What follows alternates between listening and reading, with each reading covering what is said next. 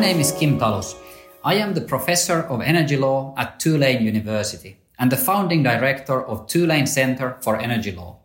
I am also a professor of European energy law at UEF Law School and a part-time professor of energy law at University of Helsinki. Over the years, I've been involved in several cross-border energy infrastructure cases. I have, among many other things, drafted the first application for a merchant exemption, the kind that is now at the heart of the Opal judgment. My merchant exemption related to a power line, whereas this case relates to a gas pipeline. On 10 September 2019, the General Court annulled an earlier Commission decision to modify the exemption of the Opal pipeline. The interesting part in this judgment is that the court based its judgment on the principle of energy solidarity introduced by the Lisbon Treaty and now is Article 194 of the Treaty on the Functioning of European Union. This is a judgment that may have far-reaching consequences for both interpretation and application of EU energy law. I will now proceed by providing a brief overview of the facts of the case, then cover the most important and interesting parts of the judgment, and then provide some reflections on the judgment and its possible consequences. I'll discuss the principle of energy solidarity, which is the central piece of this judgment, and then talk about its implications. I'll also talk a little bit about the WTO dispute between Russia and EU and how the Opal judgment interacts with that panel decision. So, the facts. The gas pipeline, Opal, is the onshore extension of Nord Stream 1 gas pipeline, which brings Russian gas to the shores of Germany. The Opal pipeline starts onshore Germany after the landing terminal at the coast of northern Germany. It runs through Germany to Czech Republic, where its entry point is located. Opal pipeline applied for a merchant exemption under what was then Article 22 of the second gas market directive. Today, the corresponding article is Article 36 of the third gas market directive. The content is almost identical. This exemption allows pipelines to be exempted from third-party access, unbundling, and many other provisions. It provides that major new gas infrastructures may, upon request, be exempted from certain provisions as long as certain conditions are fulfilled. One of these conditions is that the investment must enhance competition in the gas supply and enhance security of supply. I'm not going to go through the various parts of the article, nor how the procedural scheme looks like, but here I refer you to an earlier podcast of the Florence Regulatory School that really focuses on Opal exemptions. I do say this though, an exemption is available for major new gas infrastructures. The exemption is granted on a case-by-case basis, and even if all the conditions are met, the exemption is not automatic. And today, a partial exemption for partial capacity seems to be the standard. The procedural scheme relies on national decision-making, but then gives the control over the exemption to the European Commission. The national exemptions are notified to the Commission, and then the Commission will decide to accept or return the decision for national regulators for amendments. In this case, there were two exemption decisions. The first one from 2009, where the exemption from the German regulatory authority with Commission's additions or modifications was given for 22 years. Under this first 2009 exemption, the Gazprom, which was the only company that could supply gas to the entry point of Opal pipeline at the coast of Germany, could only reserve 50% of the cross-border capacities for the Opal pipeline. There was a possibility to increase that if a gas release program was implemented. This gas release program was not implemented, and therefore Gazprom could only use 50% of the capacity in this pipeline. The remaining 50%, half of the capacity, remained unused for several years. A second decision, after an application for this effect, of course, was taken in 2017. And this exemption decision allowed Gazprom to use the full capacity of Opal pipeline as long as there was no third-party demand for capacities. This decision by the German regulators was accepted by the Commission with minor changes. Now, Poland challenged this 2016 decision. According to Poland, the second decision, the 2016 decision, violated the principles of energy security and energy solidarity. Poland claimed that the grant of the new exemption relating to the Opal pipeline by increasing the capacity utilization from 50% to up to 100% threatened the security of supply in certain regions of Europe, in particular Central and Eastern Europe. The Commission in this case argued that this was wrong. In the Commission view, the energy solidarity was a political notion that appears in its communications and documents, but the decision, the 2016 decision, was based on legal criteria laid down in Article 36 of the Third Gas Market Directive. There were also several other arguments by the Commission. For example, that the principle of solidarity between member states under Article 194 was addressed to the legislator and not the administration applying the legislation.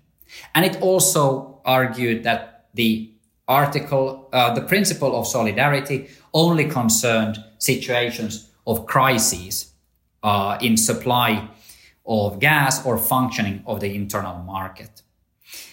Now, they had Commission had a number of other arguments as well, and for example, argued that the variation under the regime, increasing the capacity utilization of the Opal pipeline, could not have a detrimental effect on the security of supply of natural gas in Central and Eastern Europe, or in general, or then in Poland in particular. Now, I will next talk about the court's judgment. So, in considering the arguments that were raised by Poland in relation to energy solidarity, the court essentially finds that the principle of energy solidarity does not only impose obligations of mutual assistance in cases of emergencies, such as natural disasters or acts of terrorism, or where a member state is in critical or emergency situation as regards to its gas supply. In this respect, the court specifically noted, and I quote, that as regards more specifically the energy policy of the European Union, that policy requires the European Union and the member states to endeavor in their exercise of the powers in the field of energy policy to avoid adopting measures liable to affect the interest of the European Union and other member states as regards security of supply, its economic and political viability, the diversification of supply or sources of supply, and to do so in order to take account of their interdependence and de facto solidarity.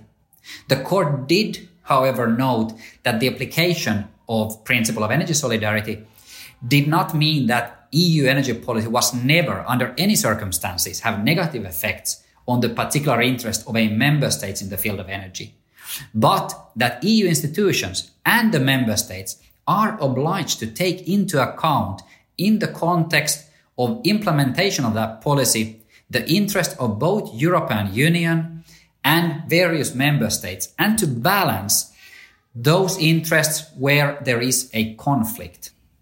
The principle therefore requires a balancing exercise where the interest sought by a measure and the negative impact that it may have on a specific member state must be evaluated and balanced against each other.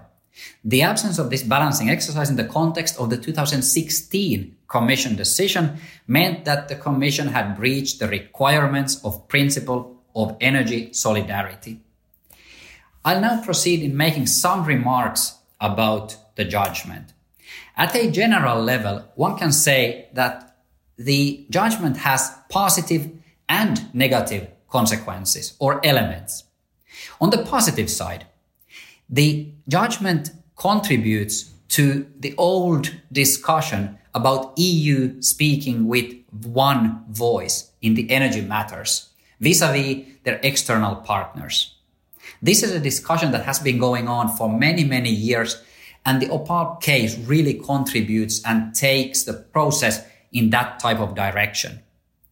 Also, the OPAL judgment recognizes the increasingly interlinked nature of EU energy markets. When energy markets and energy policies are more and more intertwined, what happens in one member state or what is decided in one member state will necessarily have an impact in the neighboring member states. OPAL judgment now requires that member states take into consideration those negative effects to surrounding member states. Those are positive elements. On the negative side, it depends on how one wants to see this. What is clear, or what appears to be clear, is that the OPAL judgment moves decision-making power or competence to EU and the Commission and restricts the national energy rights of member states. So that impact can either be seen as positive or negative. But what is problematic is that OPAL judgment and the principle of energy solidarity creates legal obligations based on a principle rather than clear rules. This is always problematic as a principle does not dictate an outcome but requires a balancing exercise. And without details of that balancing exercise being clear, that is a problem for those investing in EU energy markets or making energy policy decisions. Energy policy considerations are open for interpretation or misinterpretation, and that may or may not prove to be an issue. My personal opinion is that we need more guidance from the European Court of Justice in this respect. Finally, a potentially negative effect is also the incompatibility of the OPAL judgment and the 2009 regime, which is now again, because the 2016 regime has been cancelled, we've moved back to the 2009, the first exemption decision or regime by the German authorities. The ongoing case, Russia versus EU third energy package, in that case, the panel has specifically noted that the 2009 exemption regime is violating WTO obligations of EU. That case is still subject to appeal, or the appeal is ongoing, so we don't have the final say of the WTO system, but the initial panel report found the current regime now being contrary to the GATT obligations of EU. An additional clear consequence of the judgment is also that it gives smaller EU member states with a better position and makes the larger member states, or forces the larger member states to listen to the voices of these smaller member states. I'll now talk briefly about some of these points. So, energy solidarity in general makes two appearances in the Lisbon Treaty. One under Article 122, where it's relating to emergency measures which need to be taken in the spirit of solidarity between member states, notably in cases where supply of energy is in jeopardy. This type of crisis-related energy solidarity is also visible in the secondary EU energy law and the security of gas supply regulation in particular, which reflects and builds on principle of energy solidarity. That has been how energy solidarity has been understood and used prior to the Opal judgment. The Opal judgment now relies on the second time the principle appears in the Lisbon Treaty under Article 194. It's the provision that sets the foundation for establishing the Union competencies and objectives in the area of energy policy. Here, the Opal case, the court explicitly found that the reading where energy solidarity requirement is restricted to crises and emergencies is wrong. Instead, the court's reasoning suggests that the principle of energy solidarity requires that interest of other member states must always be taken into consideration when legislating in this area or when applying existing energy laws, be it by the Union or by the member states. There are two ways of reading the judgment. In the first, more expansive reading, it appears that Opal judgment would impact member states' energy rights protected under Article 194(2), and it would entail that the exercise of these national energy rights would now have to take the interest of other member states and the EU into considerations. This is relevant then to most energy policy decisions member states take, including, for example, significant increases of renewable energy, which can have consequences on neighboring member states, or rapid decrease of nuclear power generation, which will also impact other member states.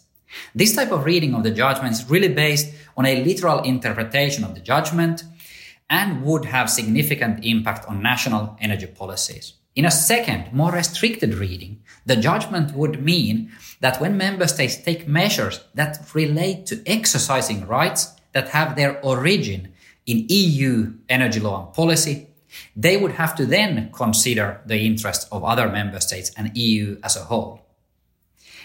This more narrow interpretation, where the judgment relates only to those rights that have their origin at EU level regulation, would be based on a rationale that the judgment as a whole is focused on EU energy law and did not intend to impact the treaty-based national energy rights of member states. But in both alternatives, the Opal judgment gives more powers to the European Commission. In the first, more expansive reading, the Commission would or could initiate infringement proceedings against member states when it's considered that these purely national decisions have been taken without due consideration to the interest of other EU actors, including neighboring states. But even in the more restricted reading of the judgment, it would provide EU Commission with additional to scrutinize national decision making. The impact follows from the need to incorporate energy solidarity into the application of EU energy law and the availability of the infringement proceedings. Another impact of the Opal judgment seems to be that it requires the reinterpretation of existing provisions of EU energy law. The Opal judgment itself concerned Article 36 of the Third Gas Market Directive, which includes an exhaustive checklist of criteria, and it appears that now we need to add an energy solidarity requirement into that checklist. How that solidarity test adds value remains then to be seen. But similar to the Article 36 exemption regime, we have other provisions. Third country certification under Article 11 of the same directive also makes references to security of supply impact of the certification and requires that the granting of certification will not put at risk the security of energy supply of the member state and the community, i.e. EU. The Opal judgment seems to imply that the risk of energy security or the risk on security of energy supply needs to now be assessed much wider than before. Not only the member state in question and the EU, but also other specific member states. Another example would be the new Article 49A of the same directive, which also makes references to energy security of energy supply, but does not really provide any details around that. Interesting point is also that going beyond EU energy law, we have other provisions like regulation establishing a framework for the screening of foreign direct investments into the Union. That regulation also talks about security of supply. When making the final decision, the member state must give due consideration to comments and concerns from other member states. And in taking a decision on security impact of an investment, member state must consider potential impact on critical energy infrastructure, which certainly includes pipelines, and supply of energy. So in this context, Opal judgment may mean that when you're dealing with energy investments, a member state must automatically consider whether the decision is likely to affect the other member states. And it might also mean that the threshold is now higher than just to give due consideration. While these questions are still open, what is clear is that there is a need for new judgment from the European Court of Justice, giving more details for the lawyers to work with.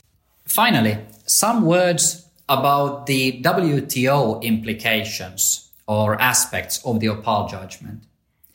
As I said, the judgment in Opal means that the exemption regime now returns to its original 2009 form, which meant that there was a 50% capacity cap for Gazprom utilization.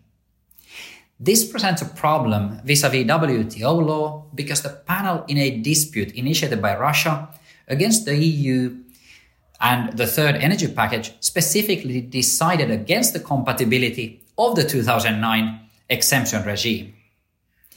Now, I'm not going to go much further in discussing the WTO aspects of the case, but I'll simply refer you to another podcast by Florence School of Regulation by Dr. Moritz Wustenberg.